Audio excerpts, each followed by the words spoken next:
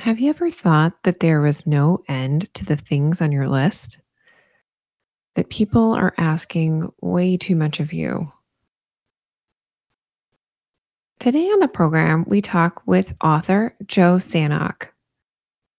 Joe is the author of Thursday is the New Friday: How to Work Fewer Hours, Make More Money, and Spend Time Doing What You Want. Don't we all want that?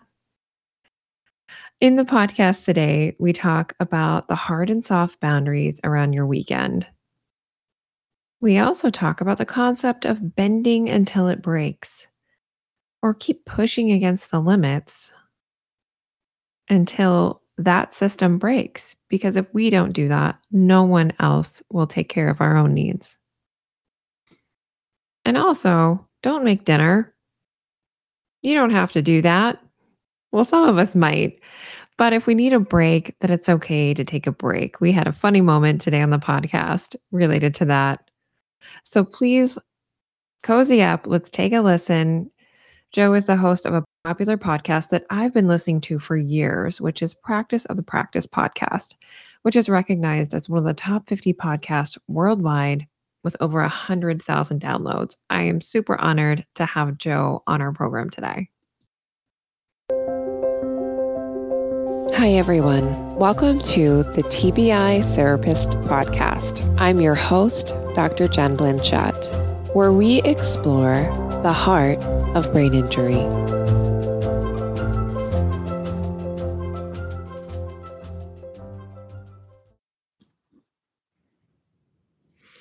Hey, Joe, welcome to the TBI Therapist Podcast. How are you doing today? I'm doing great, Jen. Thanks so much for having me. Awesome. Well, it's great to have you. I just wanted to hear a little bit about your new book. I'm super interested in hearing about how people, especially in my audience, can do less work actually and get more done and not tax their brain as much, because my folks tend to have a concussion or a brain injury.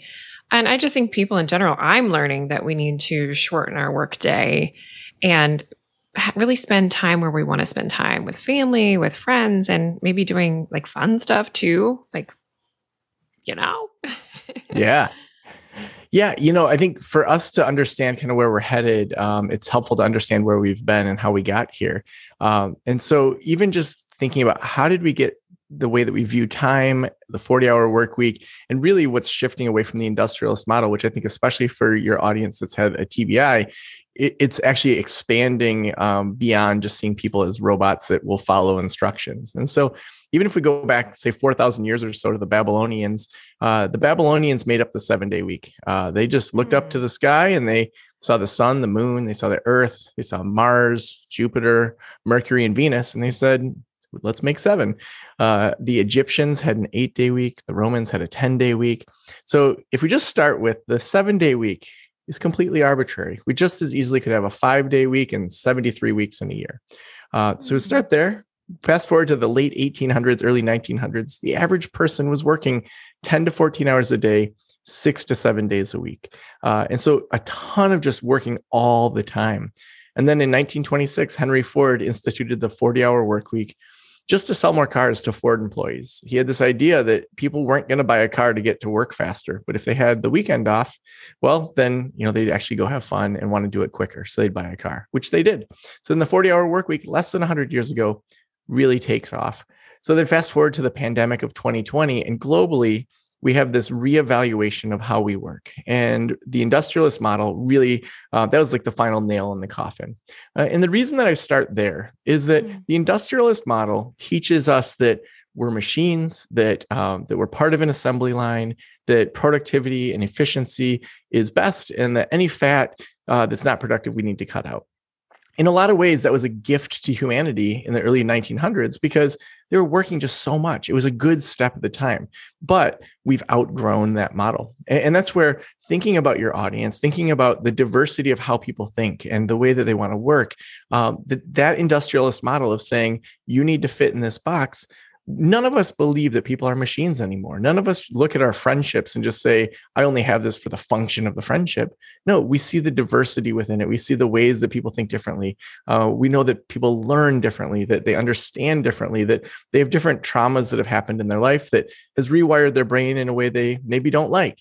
And so now that we're leaving that industrialist era, it actually provides a huge opportunity for us as the post-pandemic generation to say, what do we now want moving forward instead of just going back to the old way that it was? Oh my gosh, there's so much in that. I just want to dig into all of it.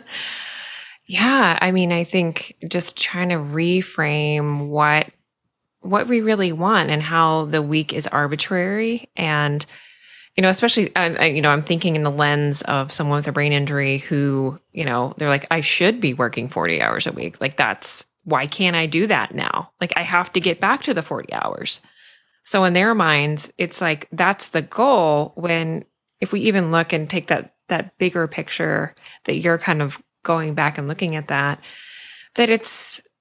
it's not ideal for us. And I don't know if any of you're digging into like what is ideal like for people, like where do we function best in a work week? That's just a thought. Yeah. So what's interesting, I think, about the shift is that we're moving away from a kind of prescription-based model where we say, here's the 5 steps to do this. You're either in or you're out. The way that people think about things is like, what's the ideal? What's the best? What's the optimized?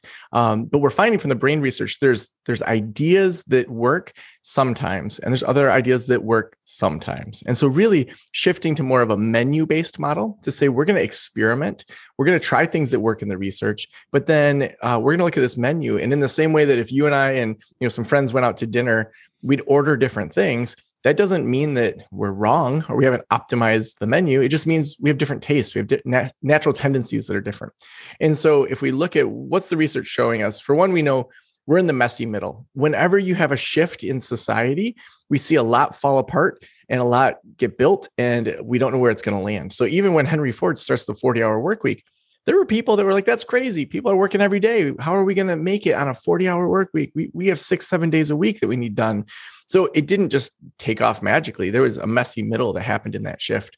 And right now we're seeing that, the great resignation, people are resigning from their jobs saying, I am not going to go back to the way it was. And because you as an industrialist type of thinker won't adjust, I'm not coming back. So we're seeing that there's things like that are happening. We're seeing the Iceland study that came out just about a month ago, 2,500 people. It was a multi-year study looking at 32-hour work weeks. Overall, they were more productive. They were happier. They had better health outcomes. And so, when we see these studies emerging and we see that, Spain, Portugal, New Zealand, Kickstarter, Microsoft Japan, all these places that are testing out 4-day work weeks, we're going to get emerging research and outcomes to see what works and where. And so some principles that we do see is that 40 hours is not the optimal productivity. There is a kind of diminishing return, especially around the 30-hour mark. And so why is that? Well, we can focus for only so long, and then we look busy. I mean, any of us that have had 40-hour jobs know that there's no way we're even close to 70% productive, that you're walking to meetings, you're sitting in meetings waiting, you're listening to someone jab forever about something that you just know is pointless. And I mean, I remember when I worked at a community college, I would look around and see, 10 people at the table, and I'd be kind of doing the math on how much they probably, made per hour, even though they were salaried. And I'm like, this meeting just cost the college $1,000 just to like have us sit here and chat about something stupid. Especially if you put a couple of vice presidents in the room, it's like, is this the most effective use of our time? And so what we're seeing is that it really isn't, and that there are more effective ways within the work. But even more importantly, the slowing down is actually showing that that's where we can get the biggest bang for our buck, because people just don't know how to slow down appropriately to then optimize their brains to then go into the work week. So they end up going into the work week feeling drained, feeling burned out from the weekend, and not refreshed and ready to go. Yeah. Yeah. So can you say more a little bit about the slowing down? So I'm also an EMDR trained therapist. So I talk with people a lot about how to slow down our nervous systems, how to kind of take a step back. So what have you found in slowing down in your research or personally, or anything you want to just give little nuggets of wisdom to folks about slowing down and what that looks like related to work? Yeah. So I would start with that we don't do our best work when we're burned out and stressed out. We intuitively know this. We have ideas when we're in the shower or we're out for a walk or we're taking a drive and just like not even listening to music. This really came to light for me when I was in Nepal between my undergrad and grad school. So I was at the edge of the Chitwan jungle. My friend Todd and I are there, and we're about to go for this hike in the jungle. And our guide says to us, if we get chased by a wild rhinoceros, climb a tree. And in retrospect, I should have asked a couple follow-up questions like, what kind of tree? Can we practice this a little bit? Like, is this a daily occurrence or like a yearly occurrence? But I didn't ask anything. So we go into the jungle, we're hiking for about an hour or so, and we come across a rhino. And I had one of those analog film cameras, so I couldn't see the screen or anything. So I took a picture, didn't know how it turned out because back then you had to send your film in. Took a step forward closer to the rhino, took another picture and thought maybe he's going to look like a blob. I should take another step forward. So at that point, I should have just been happy with my photos I had taken at that point, but I wasn't. So I took a step forward and the rhino charges us. So I take off running because I knew my friend Todd was a long distance runner in high school and he'll beat me for 2 miles. But the first 100, 200 yards, I was a sprinter and I knew I had him for at least a short bit. So I take off running. There's these 2 other Peace Corps volunteer human shields behind me and just going through the woods until I can't hear this rhino behind us. So we go back. And the 4 of us come and this guide shimmies down a tree. He's like, why didn't you go up a tree? It's like, well, why didn't I go up a tree? Because when you're being chased by a rhino, you go with what you know. Yes. And that's really how we live our lives. We're chased by a rhino. We have this stress response. We're panicked and freaking out. And that's not when we try something new. That's not when we try climbing a tree or whatever the tree is in your life. And so if we keep living being chased by a rhino, we're going to keep running when really the best thing to do is to exert less energy and just quickly climb a tree. It would be safer as well. And so if we take that and then we look at slowing down and say, so how do we actually optimize our brains on the weekend and throughout the week? There's a number of emerging techniques that we see. And so one of them is having hard and soft boundaries around your weekend. So a hard boundary example for me, I wrote a book about why you should have a 4-day work week. So if there's a pre-consulting person that wants to work with Joe Sanok and they say, I can only meet with you on Friday, sorry, I'm never going to take that person. I'd be a hypocrite if I'm all of a sudden working on Fridays when I wrote a book about why not working on Fridays is better for humanity.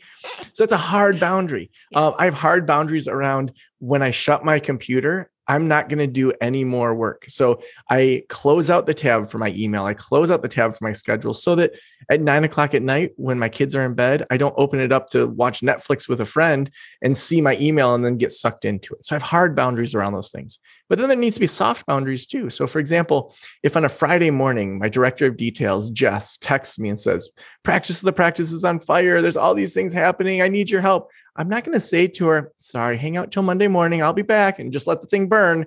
Like, no, I'm going to work on it. But then on Monday or the next week, we're going to reverse engineer what happened. Why did it happen? Why did I have to get involved in this? Why wasn't that something the team felt competent to get involved? Who needs access to passwords that don't have access to passwords? Because I'm the blockade in all this. So we're going to try to figure out and troubleshoot so it doesn't happen again. So that's a soft boundary.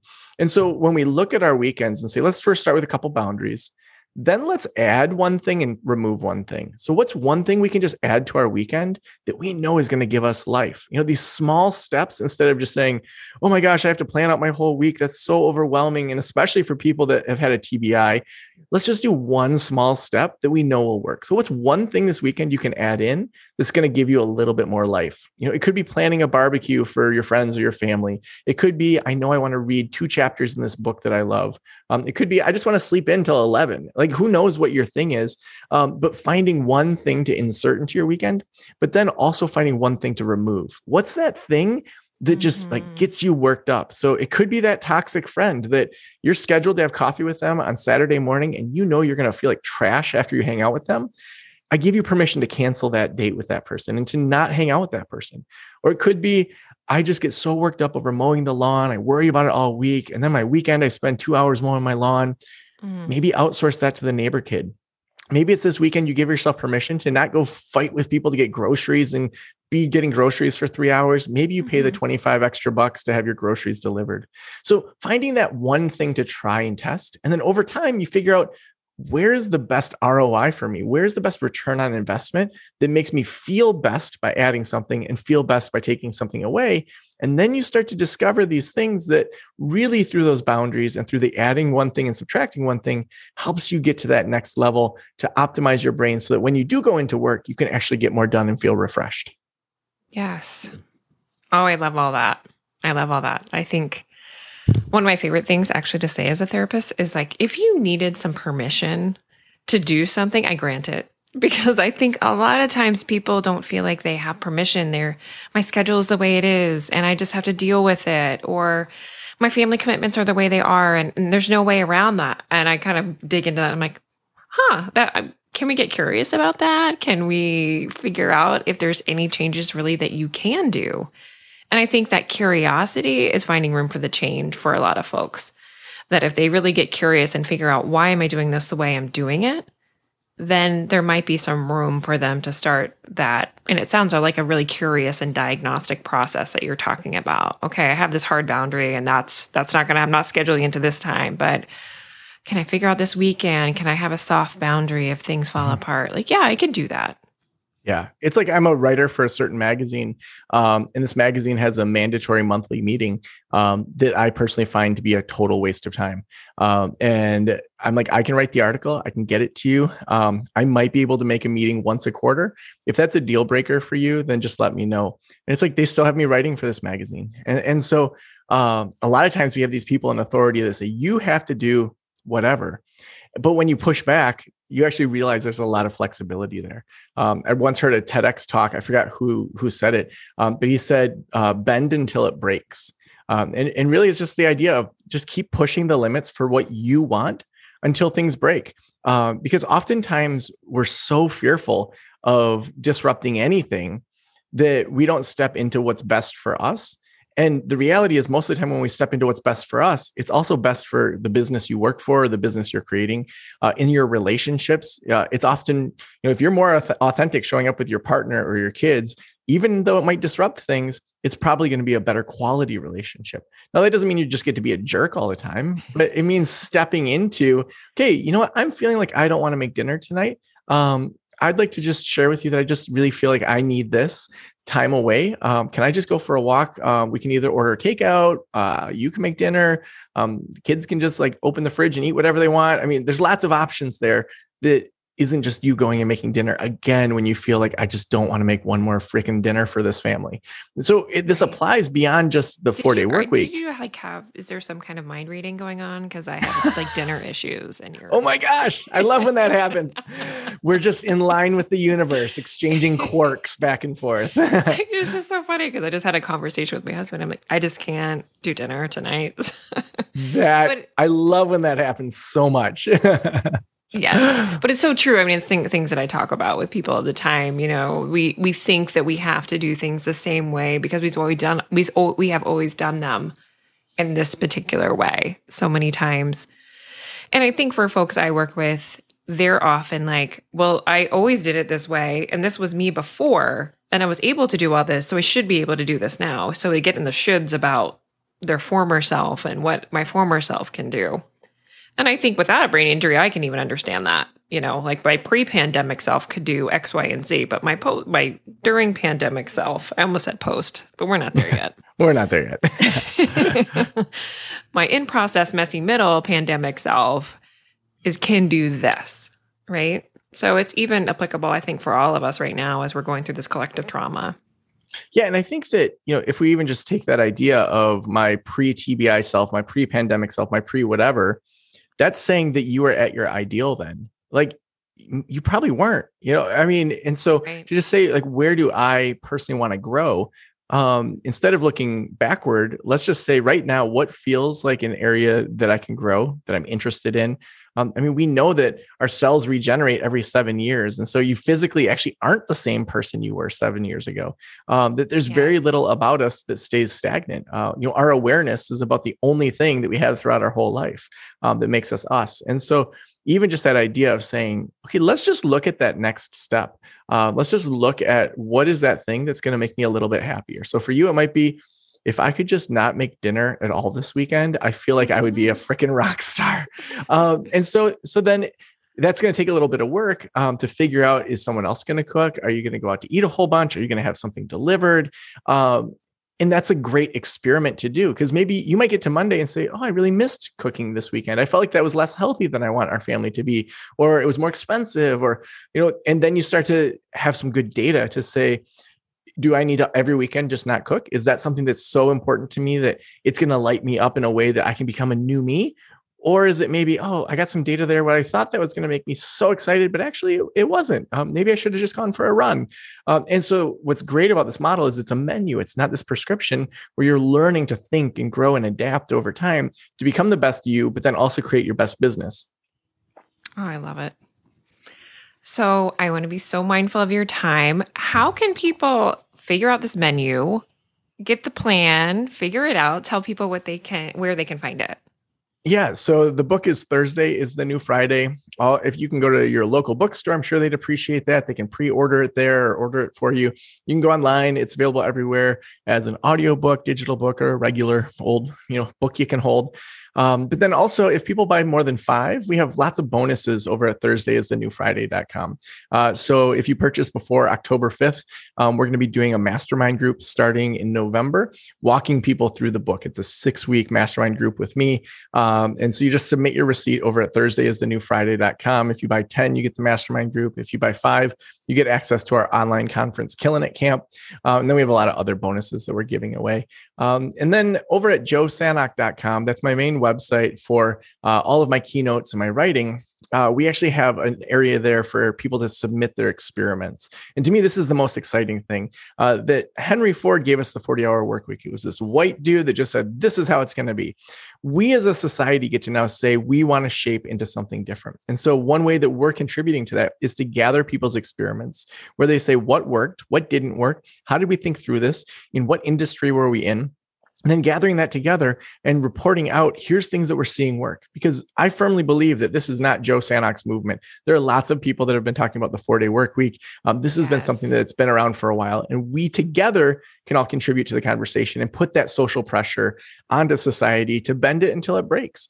To say that in our generation, we need to see the 4-day work week become the prominent reality. And so over in the experiment section is where we're bringing all of that together as people try this out. And we walk through in the book how you can experiment, how you can ask your boss for the 4-day work week. I even have an article that just went live on Harvard Business Review about how to ask your boss for the 4-day work week, how to walk through that step by step. So they can just go over to Harvard Business Review's website to look at that. But yeah, there's lots of information out there, lots of interviews that I'm doing to just walk through how you do this well and how we can have this be a bigger shift for society into more creativity and productivity. Great.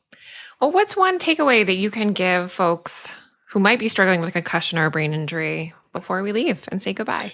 Yeah, I would go back to that one point of looking at your weekend. Whenever this comes out and you listen to it, your next weekend, add one thing and take one thing away.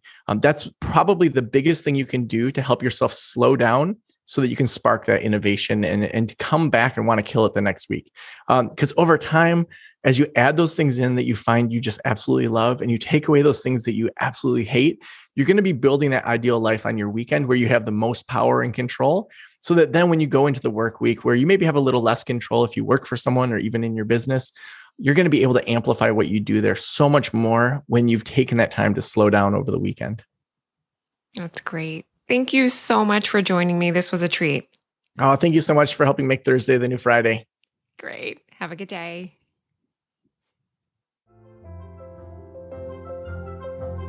Thank you for joining us today on the TBI Therapist Podcast. Please visit tbitherapist.com for more information on brain injury, concussion, and mental health. The information shared on today's podcast is intended to provide information, awareness, and discussion on the topic. It is not clinical or medical advice. If you need mental health or medical advice, please seek a professional.